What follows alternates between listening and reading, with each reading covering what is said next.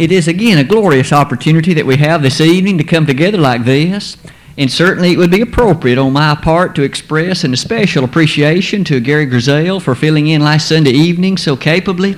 I know that the various comments concerning all of the Bible studies and sermons were lovely indeed, and I'm sure as we can each appreciate the talent that he has and the gift that God has shared with him, that he might be so well able to share it with all of us. So I wanted to again thank all of the individuals, including Gary, for taking such a good job of delivering the lessons and the other things during my absence.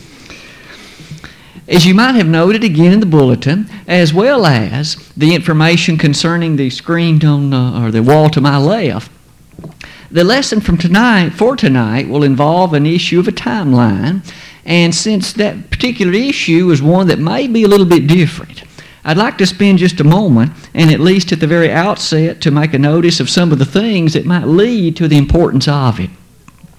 As we noted a moment ago in Romans 15, verse 4, when that was read, it still reads so interestingly that whatsoever things were written aforetime were written for our learning, that we through patience and comfort of the Scriptures might have hope.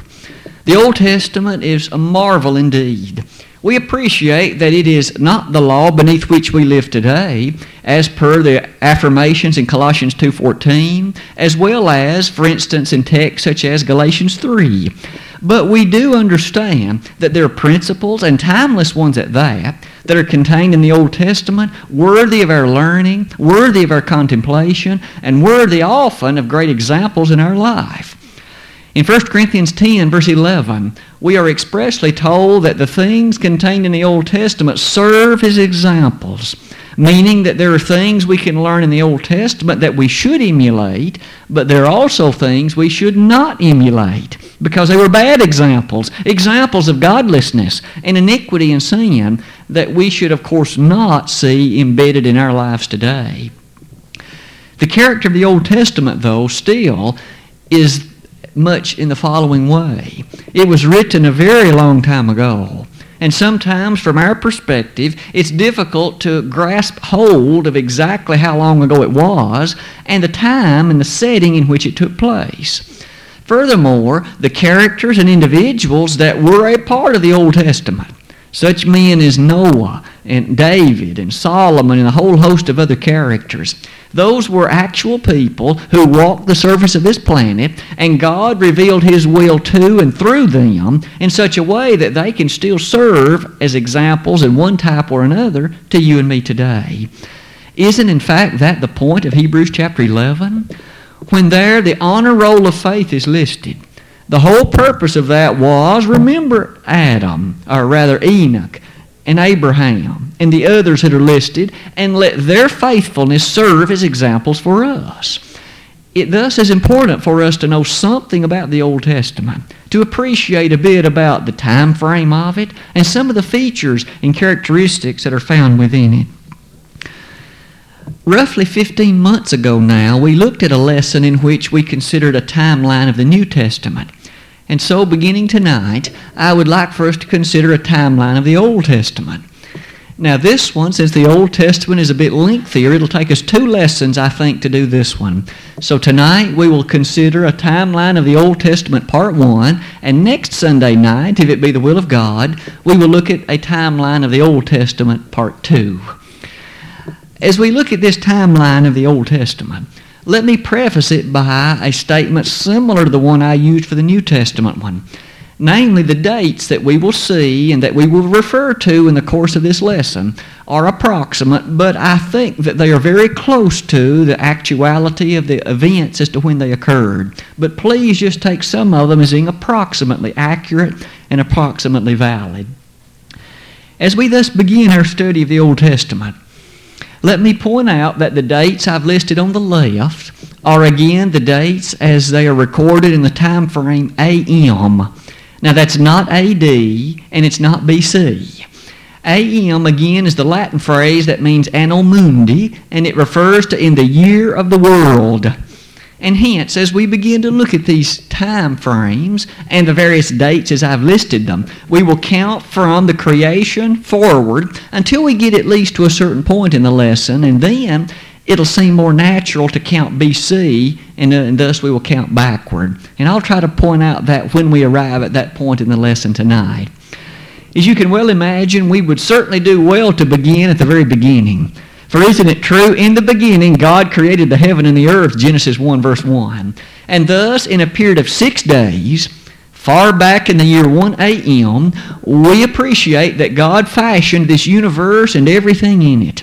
That means planet Earth, the various other heavenly bodies, furthermore, the life as it occurred on Earth. All were brought into being in that 6-day period in the year 1 a.m. Along that same time, we will remember that God fashioned the Garden of Eden, and there in that place He placed the man and the woman that He had fashioned, and it was there not long thereafter that sin entered the world. They chose to disobey their Creator. They chose to disobey the God that had made them, and by virtue of that act, they brought sin into the world. And of course, we understand the punishment placed on Adam, on Eve, and on the serpent in Genesis 3 by virtue of that entrance of sin into the world.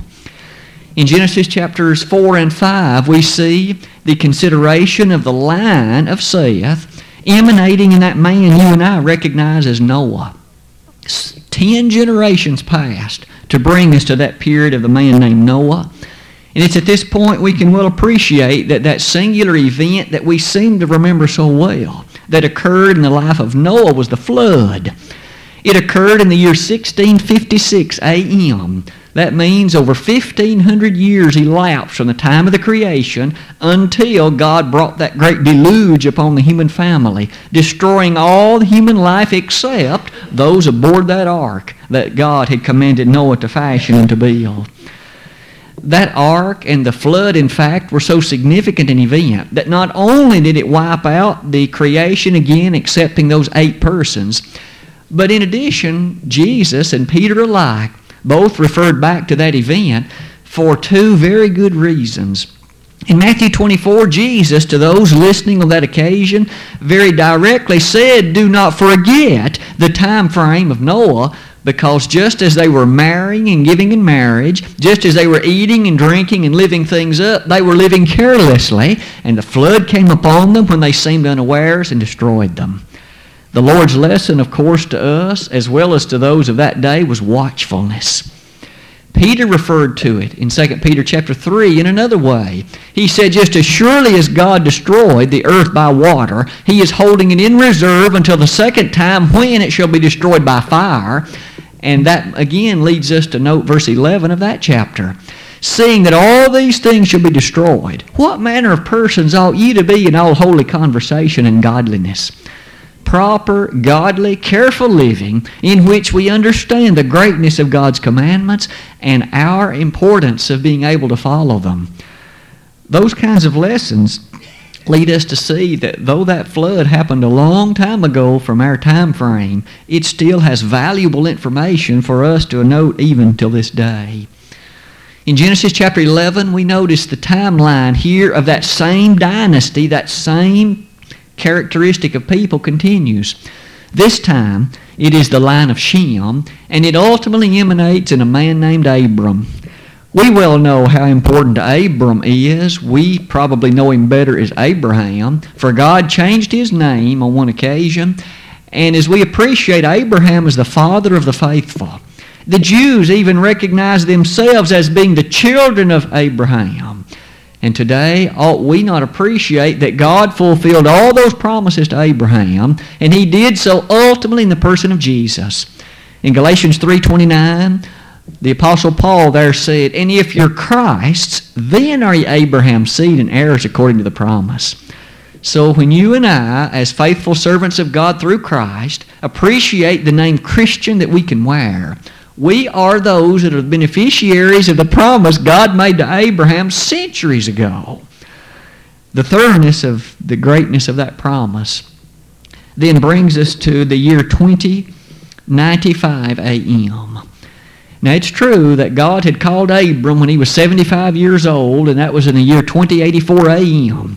2,000 years after the creation, this man Abram was called by God, and he was set on course to ultimately be the one through whom his descendants would bring Christ into the world. The redemption of you and of me. the salvation of the human race. That was the point of his calling of Abram. That was the point of setting him apart for the characteristic of being the father of the race of the Hebrews. In the year 2109 AM, we find the birth of Isaac, the son of promise. After a great deal of difficulty concerning the fact Sarah had been barren, finally she, as well as Abram, agreed to that concoction involving Hagar, and oh, what problems that has brought to the human family ever since. For both the Ishmaelites and the Arabs came through that race of people, through Ishmael. Might we notice, in addition to that reference second to the bottom, the very last one is the year 2169 AM. At this point, we notice that Isaac gave birth. I should say he and his wife were the parents of those children we know of course, as Esau and Jacob. With that point, we come perhaps to an interesting map that we might well see. These events that we have seen took place in the Fertile Crescent area of the world. And this particular map, I thought, illustrated it rather well.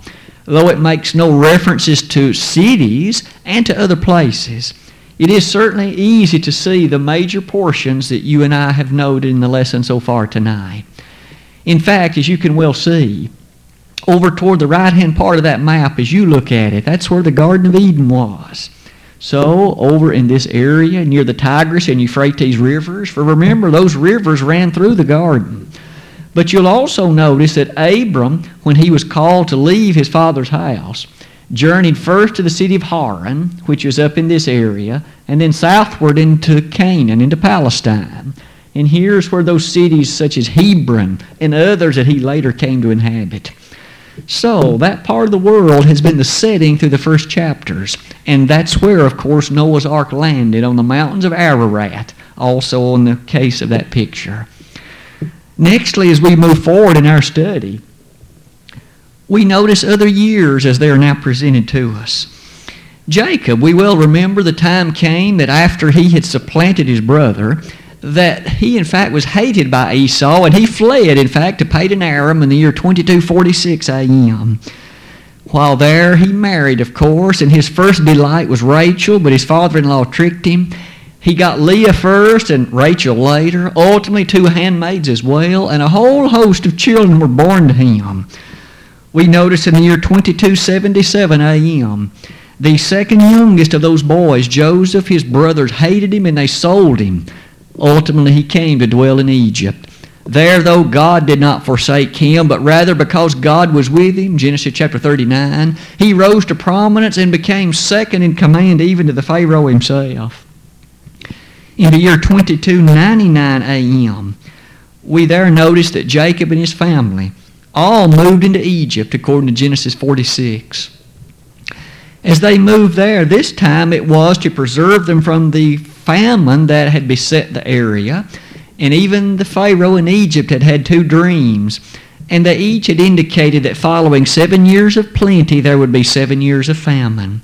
Here Jacob, and as well as the family, moved there so that Joseph can protect them and so that they can be sustained and nurtured through this terrible period of famine. That brings us to the year 2365 AM. By this point, we notice that the time of Joseph had come and gone, for Joseph died in that year. That, according to Genesis chapter 50, will set the stage then for a king that will arise who doesn't know Joseph. This king will enslave the Hebrew people. They will no longer enjoy the prosperity, if you please, in Egypt, because they will be taskmasters over them, and they will become rather rigored slaves, having to build treasure cities for the Pharaoh. And their lives will be hard and greatly miserable and greatly afflicted. And thus God raises up a deliverer. In 2434 AM, Moses is born. And with the birth of this young boy, we find 40 years will pass.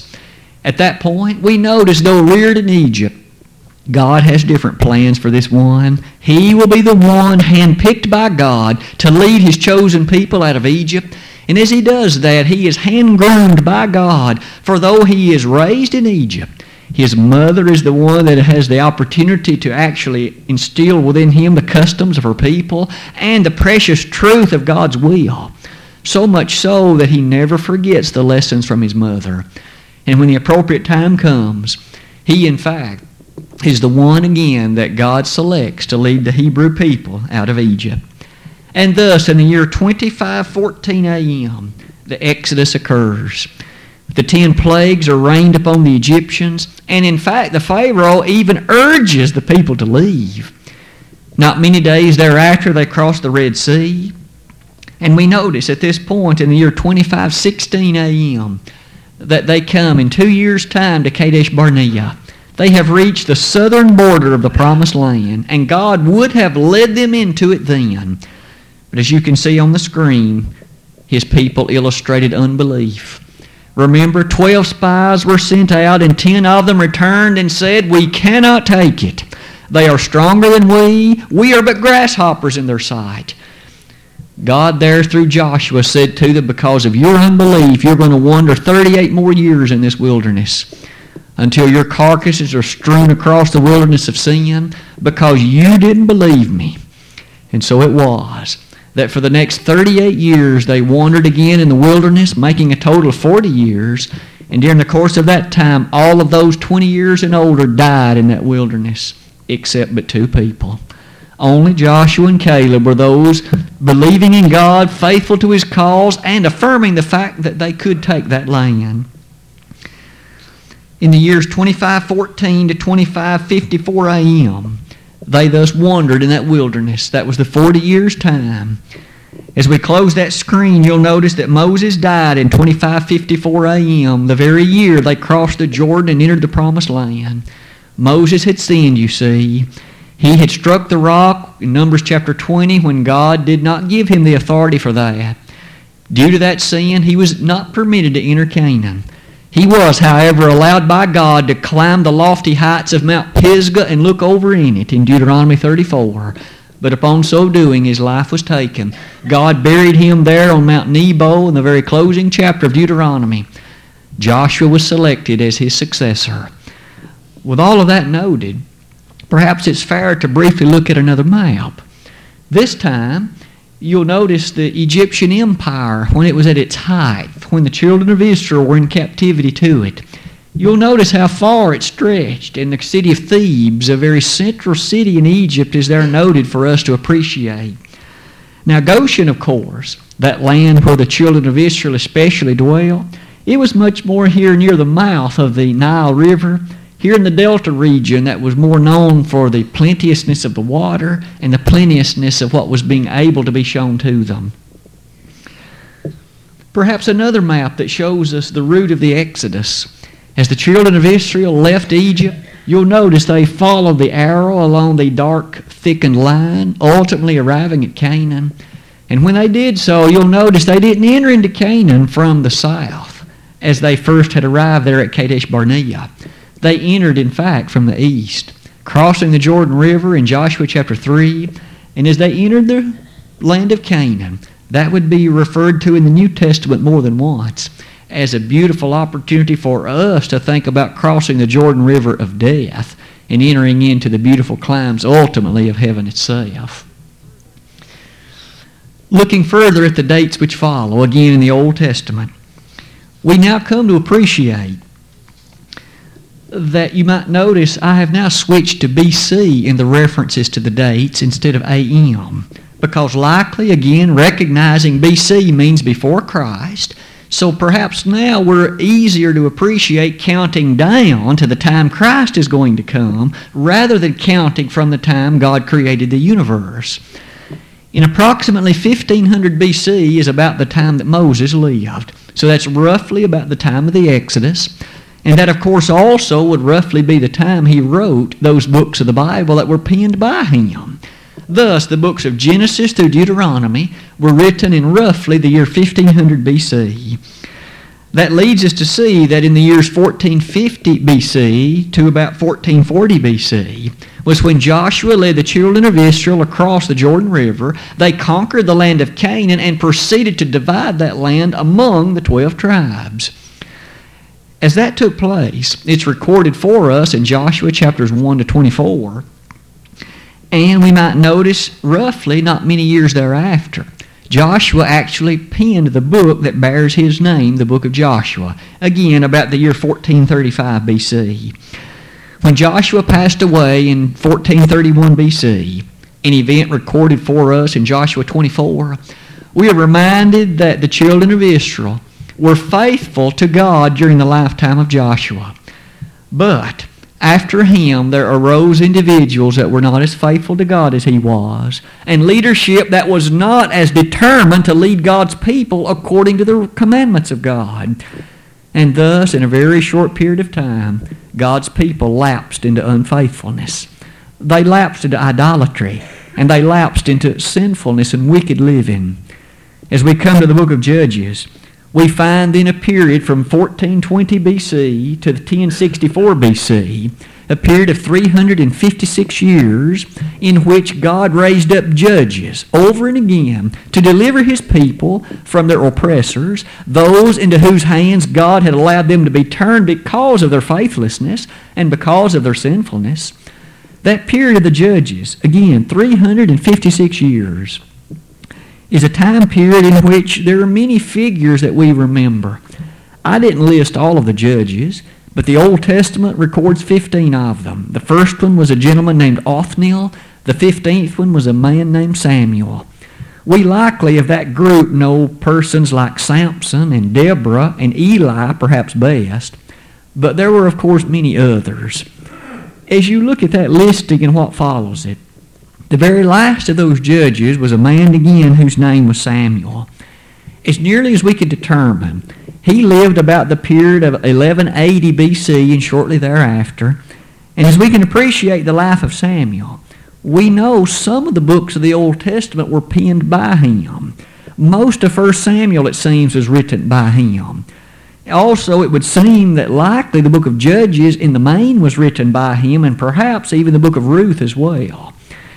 As he penned and wrote those books by inspiration, and we are still those that benefit from them today, notice that we arrive at the time when Israel demanded a king. They in fact pleaded with Samuel, "Give us a king," in 1 Samuel chapter 8. On that occasion, God granted their request, and he hand-selected Saul as the first king of Israel. And hence I've listed Saul as the next major element in the point of time. Saul reigned as the first king of Israel from 1060 to 1020 BC. Thus, it's a little over 1,000 years before Jesus was born. As Saul reigned as the first king of Israel, his reign is highlighted in chapters 10 through 31 of the book of 1 Samuel, and the end of his life is a rather pathetic one. We've noted more than once in various lessons how that this man was so faithful early in his reign, but later he became rather arrogant and prideful. He lifted himself up. He lacked humility.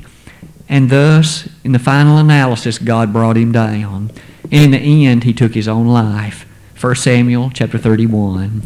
There on Mount Gilboa, we might remember that his life, he took his own life, as in fact he committed suicide. But might we notice that following him was perhaps the most notable of the kings of Israel, a man named David. After Saul's sin, God said, "I'm going to choose one better than you." Those were the very words of Samuel. And this one who was now chosen by God as the second king, this sweet singer of Israel, as we will hear him described in 2 Samuel 23, this man was named David. He was described as a man after God's own heart. The thirdest of David's reign, perhaps appreciated in some of the lovely books also that he penned. The book of Psalms is due to David. As we read the 150 Psalms, we can see the heart of a man who made his mistakes, to be sure, but who, in fact, had a desire to walk closely with God. And even despite the sin with Bathsheba and the sin of murder, he had a penitent heart, and after that, in Psalm 51, we read about the desire he had to repent, and God heard his prayer and accepted him back as the leader of his people. You might notice I've mentioned both Nathan and Gad as prophets. We see that they, in fact, wrote the book of 2 Samuel, it would seem. Perhaps at this point we can notice another map. On Sunday mornings in our Bible study, we have been noticing the division of the land of Israel amongst the tribes. And this is another map that by color I thought might do better tonight to highlight the various tribal allotments and inheritances in the land of Israel. And as you look at that map, you can see that it's that territory over which David and Saul and even Solomon alike ultimately came to reign. Perhaps another map. Specifically on the right is the one I would draw your attention to, for that shows the extent of the reign of both David and Solomon. You can see that they, by conquest, expanded the borders a little bit beyond what the actual inheritance of the tribes had been. David especially conquered some regions toward the south, as well as considerable regions toward the north and east. The kingdom of Israel was growing under the godly leadership of David and Solomon, and as it grew, people came to recognize the God of heaven, the almighty nature of Him, and the characteristic He had as the one true God. But as you notice those, we need to look further in our time frame as well. For after the reign of David, we come to his son, whose name was Solomon. David had more sons than just the one, but this one was the one that not only he, but by virtue of the choice of God, was selected to be the third king of Israel. He reigned from 980 to 940 BC. This man Solomon was recognized again for his wisdom, for he prayed unto God, and God, in fact, was willing to grant him anything he requested in 1 Kings chapter 3. When he asked for a wise and an understanding heart, we recognize the wisdom that God gave him by virtue of the books that he wrote. The books of Proverbs, the book, in fact, of Ecclesiastes, as well as Song of Solomon, all were written by him. When we appreciate 1 Kings chapters 3 through 11, we then see the reign of this man named Solomon.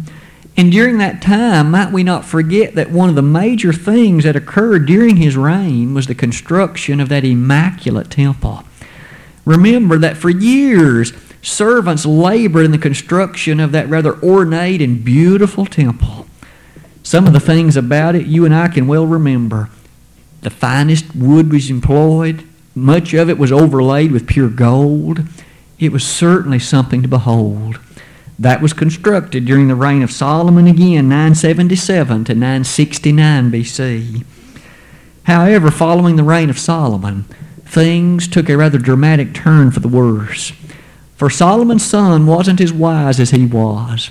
This man named Rehoboam, in fact, acted as a fool, because under his reign the kingdom was divided. 10 of the tribes, in fact, made a petition of him, and he refused to grant their petition. As a result, they revolted. They seceded from the union of Israel. They formed their own nation. They were known as the Northern Kingdom of Israel. That left only 2 of the original 12 tribes to comprise the Southern Kingdom. And I've listed some of those features here on this slide. That Southern Kingdom was known as Judah. We read about these in the books of Kings as well as the book of Chronicles. As we appreciate and look at the things stated about them, let's rather quickly note some of the things that we will perhaps expand upon a bit more in our lesson next Sunday evening. But in brevity, might we notice that northern kingdom of Israel came to exist about 940 BC. That's again during the first few years of Rehoboam's reign. However, it only lasted a little over 200 years. In 722 BC, it was destroyed, taken into captivity by Assyria, and I've listed that for you about midway there down that screen. In 722 BC, as recorded in 2 Kings chapter 17, we find the mighty Assyrian Empire rolled over the northern kingdom, consumed it, took it into captivity. And perhaps it'd be worthy at this point to note rather quickly a map, and then we'll return to this screen in just a moment. This is a picture of the palace. The temple, as some artists have constructed a rendition. This temple that was constructed again in the reign of Solomon. Notice how beautiful everything looks about it. Notice how amazing it would appear, as you can imagine walking into that doorway, as the priests had the privilege to do, and see the things overlaid in pure gold within it. Notice yet another picture as well. This picture shows roughly the division of Israel and Judah. As you can see, here's again the word Israel, and here's the word Judah. Judah, in terms of size, was much, much smaller than Israel, for again, 10 of those tribes actually comprise that much larger territory known as Israel. The capitals of both of them we will again notice more carefully in terms of some other features and things in our lesson next week. But you can see the dividing line, that large, darker line, about right here would have formed the division between those two empires. And sadly, sad to say, they did fight considerably. They did not, in fact, get along well at all. Returning then to our timeline, what could be said about Judah, the southern kingdom? We again found about the year 940 BC is when it would have begun, the first few years of the reign of Rehoboam. You'll notice 940 to 586 is the duration of the southern kingdom. It lasted roughly 150 years longer than the northern kingdom. And there is no doubt as to why it lasted longer. They were more faithful to God. No nation, regardless of its military might, regardless of other things militarily that can be said, will long endure if they do not have a relationship with God. We notice the northern kingdom lasted much shorter because they were given to wickedness and idolatry. Not a single godly king did they have. The southern kingdom, Judah, at least had several godly men as their kings. People who tried to direct the people into following the way of God. Men like Josiah and Hezekiah and even some others. But as you quickly will notice, they too eventually gave over to idolatry. They eventually gave in to wickedness and to living in a way different from God had commanded. They came to ignore His commandments, and for that reason, God allowed them to be taken captivity by Babylon. Noticing with some care, in 606 BC, the great Babylonian war machine made its first attack upon Jerusalem and upon Judah. They were very successful even then. However, the Babylonians were willing to allow Jerusalem to remain under the leadership of others, at least for a while, as a puppet kingdom. Then in 597, the people of Judah became a bit arrogant and tried to think that they could defeat Babylon when in fact they were unable to do so. So even more of them were taken captive in 597 BC. Ultimately, 11 years later, in 586 BC, by this point there had been no repentance. God turned all of them over to the Babylonian people. They were taken captive, and there they would remain for 70 long years, 7 decades. As you come near the bottom of that screen, you'll notice then the destruction of Jerusalem was total.